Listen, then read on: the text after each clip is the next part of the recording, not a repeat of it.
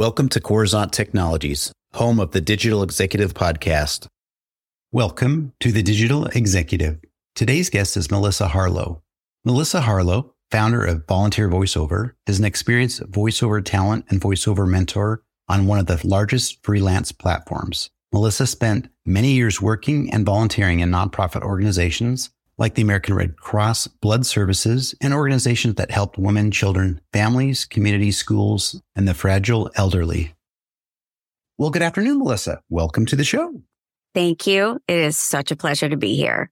Absolutely. It's really all my pleasure because this is the thing that gets me going every single day of my life. It's awesome. And I appreciate you hailing out of the great state of California there in LA. I'm in Kansas City, so we'd love to get a little bit of distance on our podcast. So Melissa, let's just jump right into it. Can you share with us your journey from working and volunteering with nonprofit organizations to becoming a seasoned voiceover talent and mentor? What inspired you to bridge your passion for volunteering with your professional skills in voiceover? Well, let's see. It kind of started in 2016. My husband and I quit our corporate jobs. I was working at a hospital. I've always worked in nonprofit. My degree's in psychology, so I was naturally drawn to that. And my dad got me into volunteering very early on in life. My husband and I decided to quit our jobs. We sold everything, and we made a plan to buy a sailboat and sail down the coast of Mexico across the Pacific Ocean and, sail all the islands. And then when we were done with that, we decided to sell the boat and buy an RV. And then we traveled around the United States and went up through Canada and Alaska. And then our end plan was to come home and rent the RV. But we had no jobs when we came home.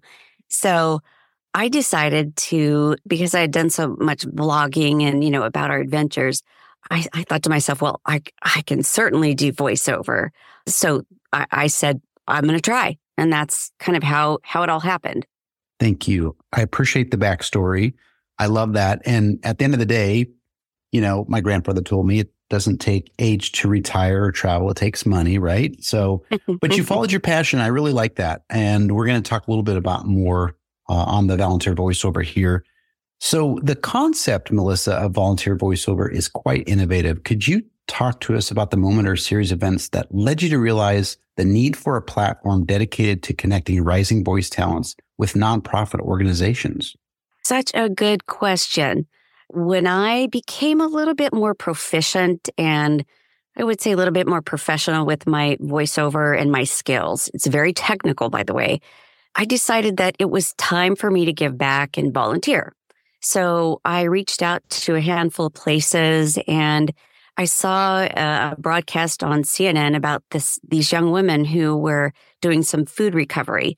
And I thought, oh my goodness, these girls are amazing. I want to volunteer my voice. Of course, I was thinking, of course they're going to want that. And of course they did, but they really didn't know how to go about, getting me to volunteer my voice. It was a little confusing for them. And 2 years later, we still had not gotten a plan together to volunteer. So literally after our conversation, and I realized this was going nowhere, I said, you know what? I'm going to buy this URL, Volunteer Voiceover, and I'm going to start a platform. And I'm going to take nonprofits who need a voiceover, and I'm going to put new beginners and rising talent of voiceover talent together. And we're going to work together and we're going to produce free things together because I know they need it. I was in nonprofit. I know that there are budgets, but there's never enough. And, one person does 5 things. So I thought to myself, okay, I'll use my experience with nonprofit, my experience with voiceover, and bam, there it is. Love it. You combined your experience and your passion together, which really had an amazing outcome. I love that you found something that connect with that nonprofit community with a service that generally is always at the last of the line of budgeting things, right? So go ahead. I was just going to say, it can be quite expensive. Absolutely. We know how that is for sure. So thank you for sharing that and bringing this to light. Melissa, with the evolving landscape of voiceover work requiring talents to have a broad set of technical skills, how do you see the role of volunteer voice work changing in the future? And what skills do you think are most crucial for rising voice talents to develop? Well, I think there's a fear in our industry about synthetic voices, of course. And so right now, really the most important thing is to be able to be natural. And it is the most difficult thing to do is to be natural, because you get in front of a microphone and somehow you change. It's difficult. You want to be somebody else. You want to be a character. But what is, popular now is natural.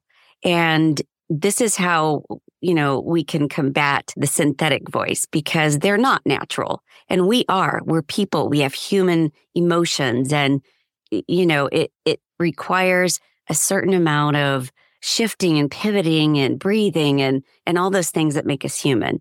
So you're going to have to be just natural is the best way I can put it.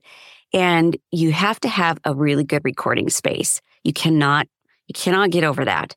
Many places can be a good recording space, and you have to have good equipment, and you have to get trained. You have to have a coach. So those are the things that really any voiceover future talent needs to know. And within each one of those, there's about 1 million things to know. But for anyone going into the voiceover arena, that's the most important thing. Thank you. And I would add, this goes, I think, for anything. And as you know, when you started this program, is just to get started as well. I think that's so important. But thank you for sharing that. I think that's awesome. And at the end of the day, the humans have the emotions, and they will always basically trump any new artificial intelligence or generative conversational AI that we have produced today or in the future. I really do think that. So, Melissa, last question of the day. Finally, for someone interested in voiceover work, either as a career or as a way to volunteer, what advice would you give them to get started? And how can they make the most of the platform like Volunteer Voiceover to hone their skills and contribute meaningfully? Oh, that's such a dynamic question. I would say, I don't have a stat for you, but I would say, just my experience, so many voiceover artists are second career people. These are people who've already had a career. They have a lot of wisdom. They have a lot of experience and life skills. So some go into it thinking, oh, this is going to be a breeze. But the first thing you've got to do is practice. You have to practice to make sure that you want to do this, because you have to have a passion for it, because it's difficult. It takes a while for you to improve and get your skills and work and that sort of thing. And you have to make a plan. You have to create a good, solid business plan, because being a voice artist is a business. It's a small business. So those 3 things, you've got to practice, you have to have the passion, and you have to make a plan. And our VVO, our volunteer voiceover, really gives new talent a way to practice the skills that they're learning, and also connect with colleagues and professionals that are already in the field. And when I was starting as a voice talent, I wish I had something like this. I would have done it in a heartbeat. It's a membership platform, and the voice talent pay a small fee. It's like $7 a month to be a member. And, they have access to working with nonprofits that are in the industry that need help, and they're able to give back. They're also able to connect with colleagues and resources and coaches and all those different things. And, we're not going to squeeze money out of anybody. So it's just a wonderful platform to trust, and nonprofits want to trust who they're working with. And so do the new voice talents. And I really am glad that I'm doing this, because I'm somebody that can be trusted. But, people can always go to organizations like the National Association of Voice Actors, and they have up to the moment, what's going on in voiceover.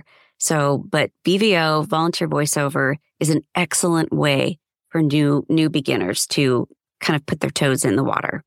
Thank you. And I love you brought some of those things together, the 3 Ps, right? You got to have that passion, planning. Gosh, I just lost the practice. I'm sorry. Practice makes perfect. But those 3 Ps. yourself. Yeah, absolutely.